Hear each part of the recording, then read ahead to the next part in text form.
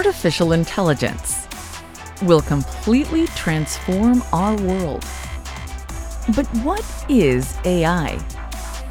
Why will it affect you? And how can you and your business survive and thrive through the AI revolution? Welcome to AI and You. Here is your host, author, speaker, and futurist, Peter Scott. Hi! In this episode, we'll be talking with Christoph Kovacs, the supervisory psychologist of International Mensa. Mensa is a worldwide society whose membership requires a score in the upper 2% of the population on an IQ test. I actually passed the test and joined British Mensa when I was 16, which is not a way to be popular in high school, but more about that another time. It's an interesting organization. There's a huge range of interests, personality types, degrees of personal success, but everyone is very engaged in thinking.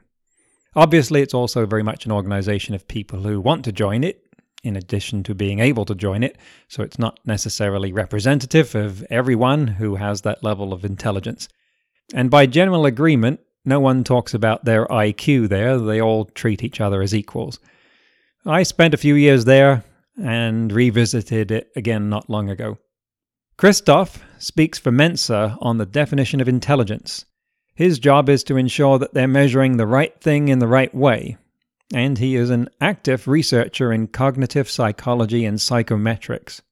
We've spent all this time talking about artificial intelligence, and we know what artificial means, but what is intelligence?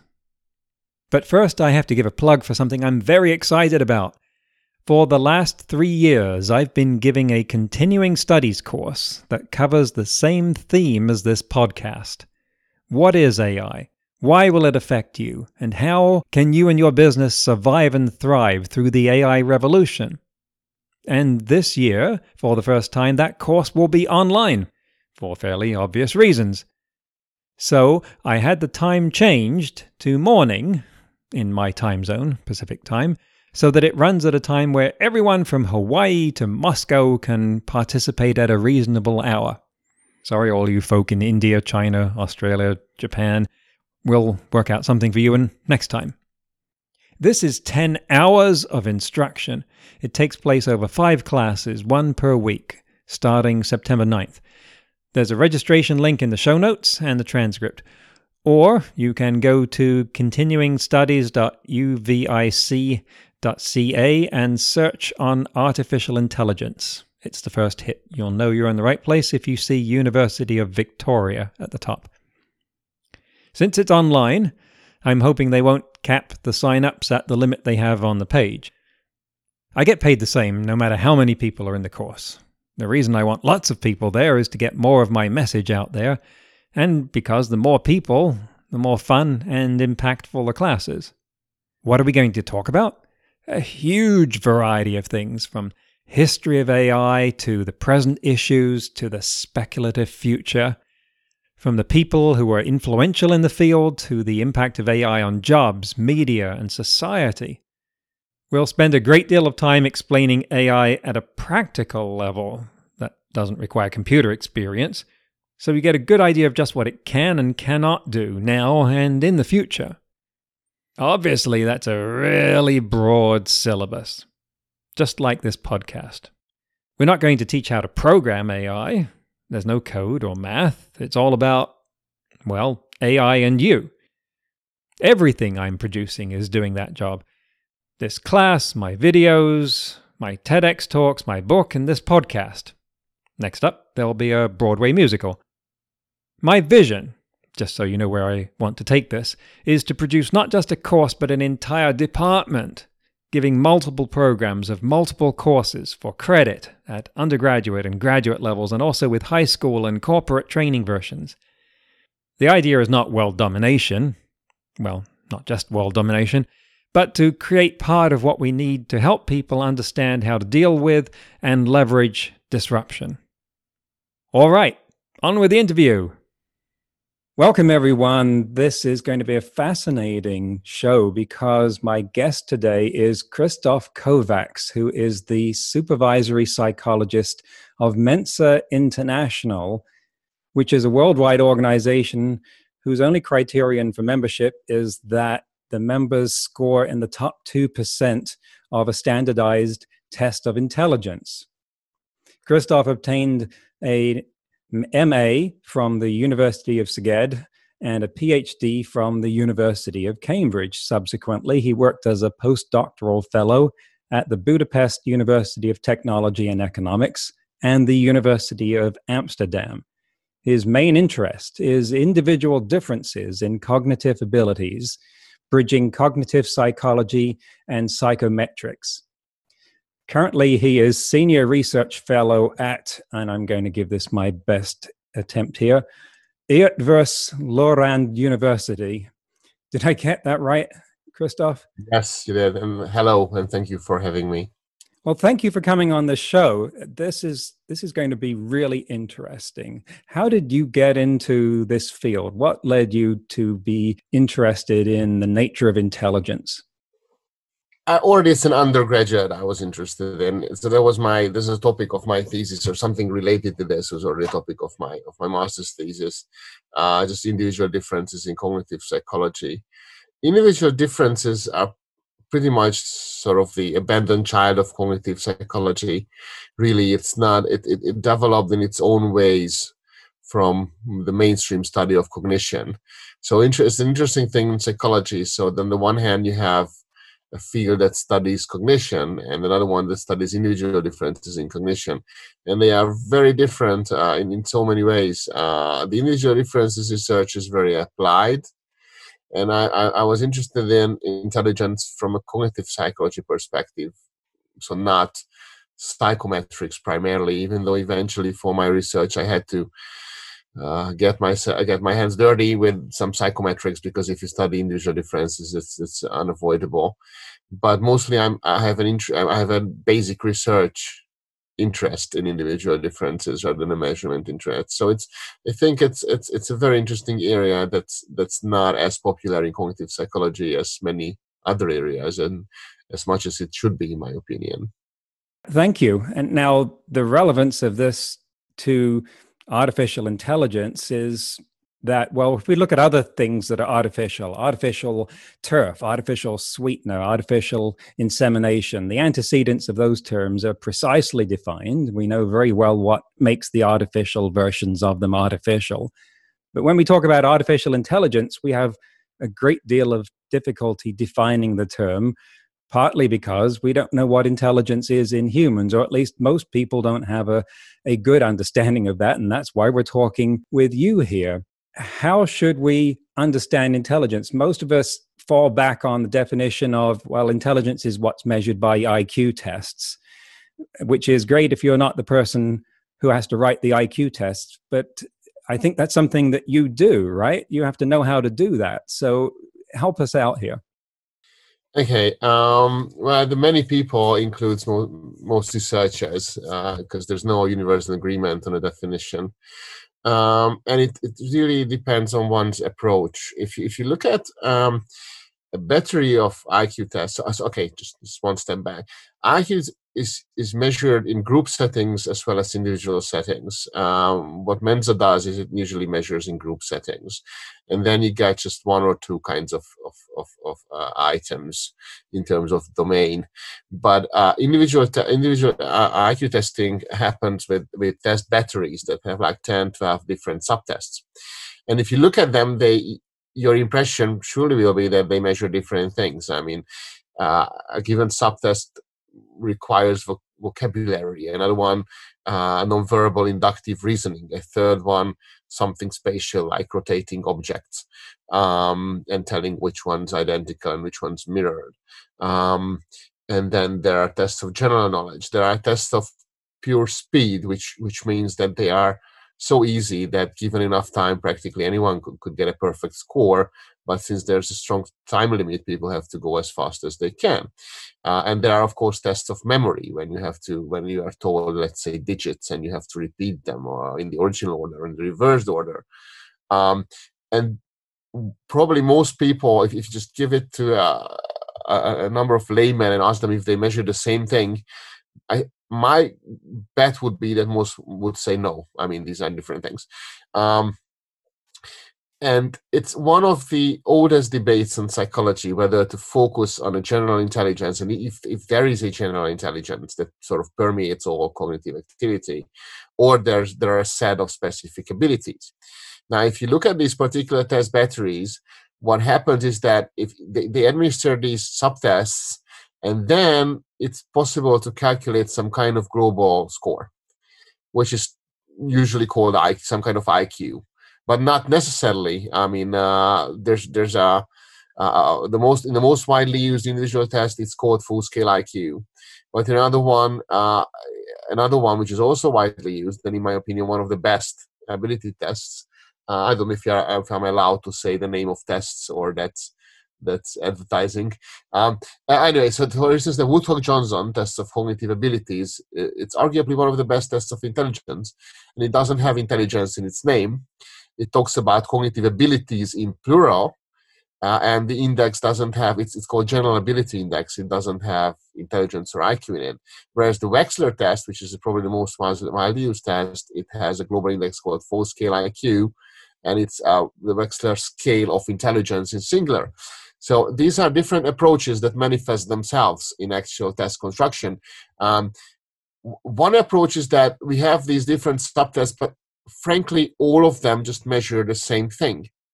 And so they measure the same thing with different content and to different extent, but they measure the same thing, and that's called a general factor, which is something I'll get into. But so you could think of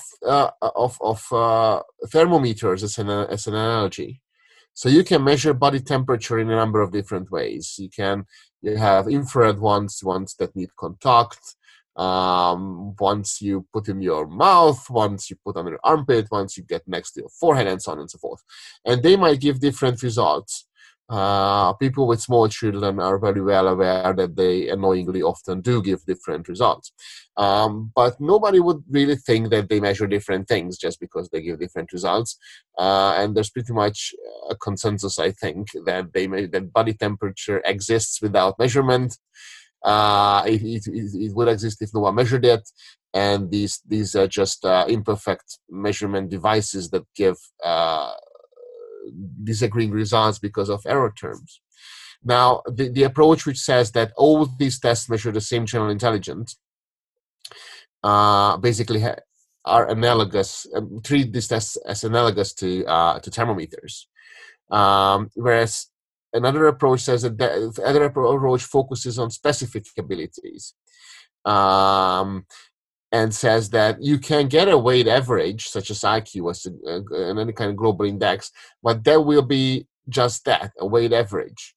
So it's a summary statistic of something, of a few very different things. So then it's not that everything measures the same thing, just to a different extent, but these things are measured, and you can still constitute an index. There are a lot of index variables used in life, like, for instance, the Global Competitiveness Index is composed of a dozen different things that are still correlated, just like in IQ, but they're different. So that gets back to our definition. People, as researchers, have different conceptions, and the big question is general intelligence. Now, if you administer these 10, 12 tests to a population, you will find that results will correlate. So if you correlate any test with any other test, the correlation will always be positive. And that's called in the literature the positive manifold, which is technically just a correlation matrix with positive entries. And if you use a statistical method called factor analysis, which has been thoroughly employed by intelligence researchers, it will give a general factor. So it will give a single factor that explains about half of the total variance. And the debate revolves around whether the G, which is a statistical construct, whether G actually represents something psychological, and if yes, then what? Or if it's not necessarily an artifact, but still just a statistical construction. and then it's not that tests reflect G. So I think the debate revolves around whether G is the common cause of the correlations between tests or the common consequence of those correlations. Now, I'm not trying to be difficult and avoid the question, but you see that this is the fundamental question in which each researchers differ, and if different approaches to this question lead to different approaches to the definition of intelligence. It is a difficult question, I think, for many people to grapple with. So you can look at, you're saying that you can look at different kinds of tests and you can statistically determine whether they are measuring the same thing. It's the nature of that thing that's still up for debate. In the, say, the self-help section of bookstores, we can find things talking about different kinds of intelligence that for instance, emotional intelligence is a thing, and people talk about 7 different kinds of intelligences in some models, and then physical intelligence. If I look at the capabilities my elder daughter has, she's got horticultural intelligence. She can make anything grow much better than me. My wife has culinary intelligence.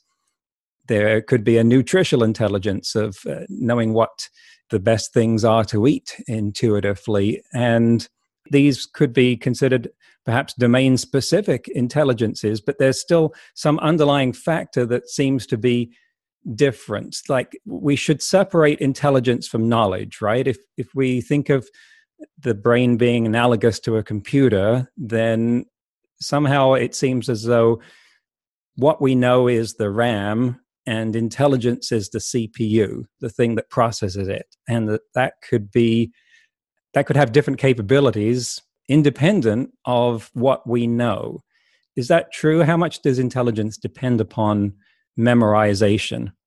So these I think are 2 questions. The memorization, again, if you think, it also depends whether or not you are a believer in general intelligence or not. If so, it's you said there are 7 different intelligences. You probably meant Gardner's intelligences, but yes, actually there are models of purely cognitive abilities that presume 7 or even more abilities. For instance, one of the most accepted model was the CHC model, which is CHC stands for 3 people: Cattell, Horn, and Carroll. The CHC model actually proposes 7 main different abilities, and all of which are cognitive.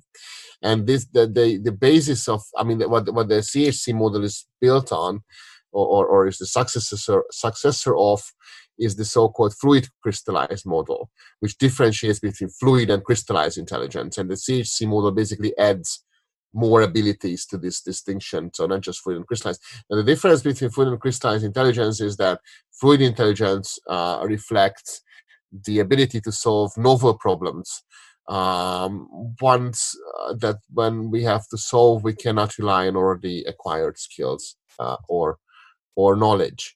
Crystallized intelligence, on the other hand, is the application of already acquired skills and knowledge. And a typical test of crystallized intelligence is vocabulary. Now, obviously, there's more knowledge component in crystallized intelligence, because that's pretty much defined as crystallized knowledge, knowledge of one's own culture, pretty much. Whereas fluid intelligence is novel problem solving. So if you think that this is a meaningful distinction, which I personally do, then the answer is that it depends not much in fluid intelligence, but a lot in crystallized intelligence. And as for the domain specificity thing that you mentioned, I think it's very, very important. And I think it relates already to the problem of artificial intelligence, because in the golden age of artificial intelligence, like in the 1950s, 60s, when people believed that a computer will be the chess champion in like 10, 15 years, which didn't happen for another 30, 35. Depends if coming from 50, then even more. So then they were hoping for a human-like intelligence, one that is very general, so that actually comprehends different sorts of problems. And whereas what artificial intelligence really managed to create, and it's not just my opinion. Marvin Minsky, one of the founding fathers of artificial intelligence research, once wrote about this, that what in fact happened is that a lot of specialists have been created. So many artificial intelligence agents are like your family that you mentioned. They are experts in agriculture or cooking or things. So it's a particular specific field, and the interest in a human-like intelligence that's artificial is still on the table, of course. So there is interest in this, and the question is still on the table. And these days, it's very often called AGI.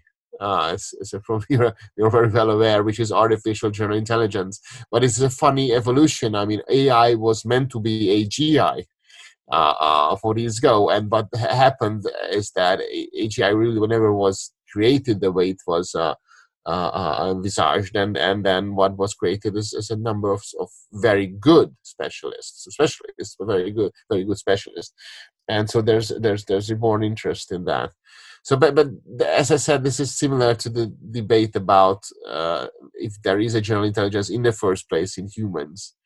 Because if there is not, then it's going to be a very tricky enterprise to create an artificial version of it if it doesn't exist. So you see these problems are interrelated. Right. And you mentioned culture there, which is I think a very important factor, because weren't some of the early intelligence tests quite culturally biased, that they had questions about situations, hypothetical situations that you had to solve, and they were predicated on certain cultural assumptions that wouldn't necessarily apply to everyone that might be taking the test, and so they would exclude a lot of people, artificially lower their score because they weren't part of the culture that wrote the test. Yes, that is very much the case. I mean, early IQ tests had a lot of cultural component without test constructors giving adequate acknowledgement of this fact, and the results were often interpreted as general, innate, and very fixed ability, all of which that I just listed, all of which are of course controversial and are indeed a matter of debate in the field. But just to make clear, it's not just, and yes, there are many examples where I cited a number of books, particularly ones that criticize IQ tests. And there are a number of such books, as we know, and they cite examples from early IQ tests, like when you have to interpret, or one had to interpret situations that are obviously bounded in culture. In Binet's first test, there's this famous figure where there are pairs of female faces, and one has to decide which one's prettier, and so on. But this, just to make clear, it's not just the early IQ testers, there is no such thing as a completely culture-free, there is no such thing as a completely culture-free test.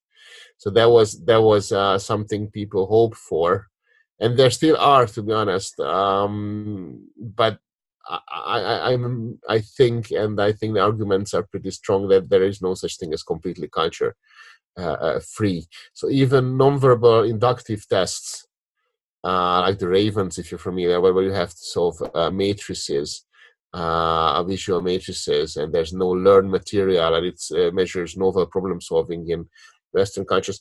Still, that's dependent in many ways on schooling. And if you bring it to some place in the world where to give to people who have had absolutely no formal schooling, then it won't measure the same thing. And there are psychometric techniques now to measure one.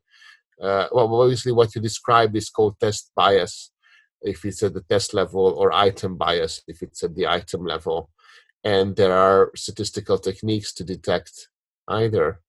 So if the probability to solve a given item correctly depends not only on the latent construct that's being measured, but also on one's group membership, then the test is biased. I try to explain it because it's a complicated thing. So just because there are differences between groups, it doesn't necessarily mean that the test is biased. Because it can be the case that there are differences in the latent construct that is being measured by the test. But if someone in one group with a given level of ability, given standing on the latent construct, has a different probability of getting the item right than someone in the other group with the same exact level of ability, then the item is biased, because then the probability of getting the item right is not only and exclusively conditional on ability. Yes, so I don't know if that answered the question. I think it starts to open up a really interesting question. In artificial intelligence, people try to define that in terms of the ability of some object, some entity, some agent to proceed towards an objective, to achieve a task in a world. But it's the definition of what that world is that I think is critical here. And that also is what gets at the difference between cultural interpretations. I mean, you could take smartest person in the world, Marilyn Vos Savant, or whoever it might be these days. And like in the movie Crocodile Dundee, you put her down in the bush in the outback of Australia or New Guinea, and one of the locals there will be far smarter than her at surviving, because she's from our culture and urban culture, and she's going to be smarter than any of us at dealing with a new situation, but not as smart as someone that's got that capability of dealing with a really different world. And so it seems that to evaluate intelligence, we have to define the world in which that intelligence operates. Does this make any sense? Yes, it makes perfect sense, actually. And what you touched on really implicitly is the concept of national IQ and these maps of IQ scores in the world, with the countries having different average IQs. And if you've seen these are loved generally by the media and several popular news sites, but it's also very controversial. Yes, my supervisor in Cambridge, Nick McIntosh, once wrote a very strong review of one of these books on national IQ, in which he criticized actually what he just said, that like you can bring an IQ test to the outback, like a Crocodile Dundee situation, let alone to indigenous peoples living there. And find a low IQ score, and they arguably, predictably will score low, but it doesn't mean they are not intelligent, arguably. So my supervisor's example in this book review was Bushman, the son Bushman, which according to one of these books on national IQ are supposed to have an IQ of 54, because that's how they perform on IQ tests. Now, an IQ of 54 pretty much equals the mental age of an 8-year-old European or American child.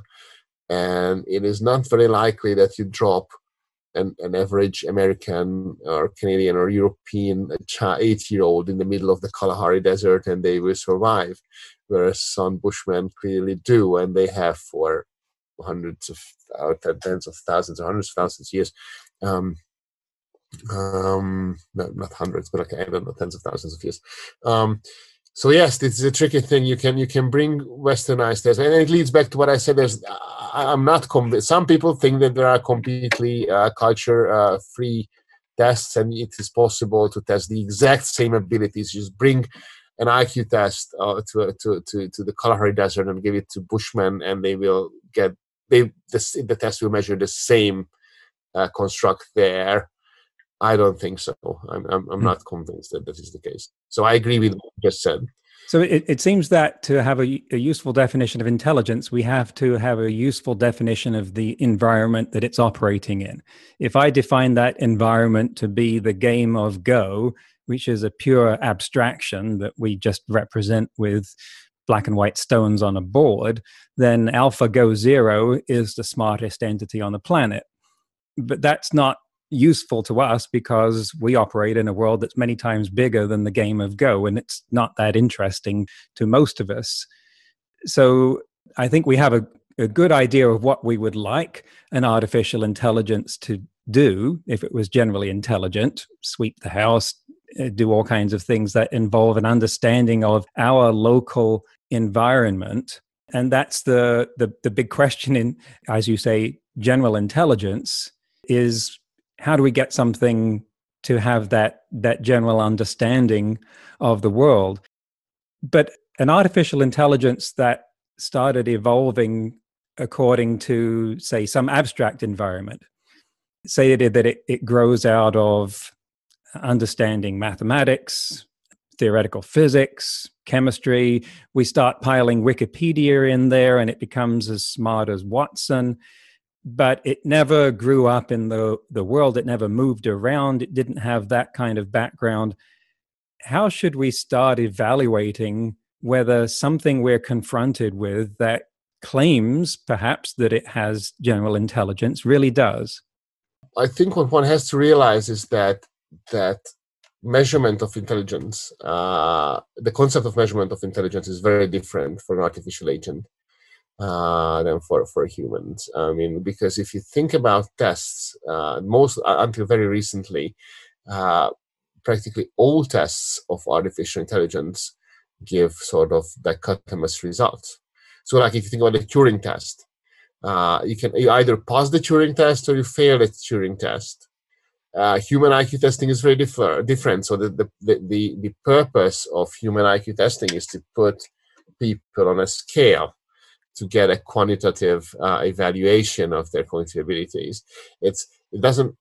In humans, it doesn't happen that people take an IQ test and so what was the result? Well, you're intelligent. That's the result. Or you are not intelligent. That you pass the IQ test or you fail the IQ test. You don't say things like that. On the other hand, when it comes to machines, until very recently, every approach was like the Turing test. You fail or not fail, and recently there have been attempts to quantify artificial intelligence, so get an artificial version of an IQ of some sort.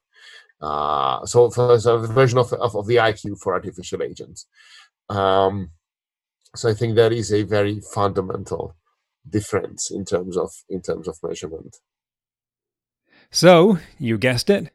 We'll be concluding the interview in the next episode so that we don't exceed certain time and size thresholds for podcast episodes. It's always time and space we're short on, isn't it? We mentioned the Turing test there, and that's something that will come up a lot in this podcast. But the quick explanation is that it was proposed by Alan Turing as the way of deciding whether a computer is thinking like a human, by having a conversation with one without knowing whether you might be talking to a human and seeing whether you thought it was in fact human. More about that later. One of our quick looks at the latest headlines about AI here. Could AI be smart enough to discover or invent new theories about the nature of the universe? One already is. Tайлin Wu and Max Tegmark at MIT have developed an AI that copies some of the methods of Galileo and other scientists. It's called the AI Physicist and is capable of teasing out several laws of physics. Now, here's the catch. It does that in simulated worlds that have been deliberately constructed to model the complexity of our universe. AI systems often produce overly complex models to describe the data they've been trained on. What's special about this system is that it's been trained to prefer simpler theories over more complex ones, which you may recognize as the Occam's razor approach. That is one of scientists' tools for constructing theories. Another approach physicists use is to look for ways to unify theories. Look at Einstein. Physicists have serious Einstein envy because he came up with E = mc squared. And not only is that just about the simplest equation in physics, but it also unifies matter and energy, which is most of what we deal with. Every physicist dreams of finding another equation that simple that has that kind of meaning. And finally, another principle that scientists apply to creating theories is lifelong learning. The idea that if a particular approach has worked in the past, it might work in the future. So the AI physicist remembers previous solutions and tries them on future problems. Wu and Tegmark created 40 different simulated worlds that had different laws of physics in them from what we have in the real world, and let the AI physicist see if it could figure them out. And it did. And it did it a lot faster and better than a conventional neural network. In fact, its error rate was about 1/1000th of what one of those was. So this points the way towards AI helping scientists develop new and improved models of our universe. Again, I have to point out that we're not by any means at general artificial intelligence, but we really are showing just how much narrow AIs are able to do. In the next episode of AI and You, Christoph and I will talk more about the nature of intelligence, whether you can increase your own, whether the average level of intelligence in the population is changing, and just what does an IQ score mean.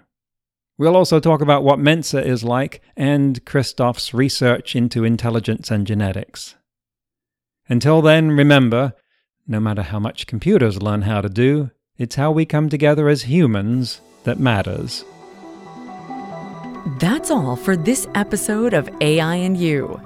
Please leave a rating and comment and share with your friends. Get the book Crisis of Control and see more videos and articles at aiandyou.net. That's aiandyou.net, where you can also send us your questions. Thank you for listening.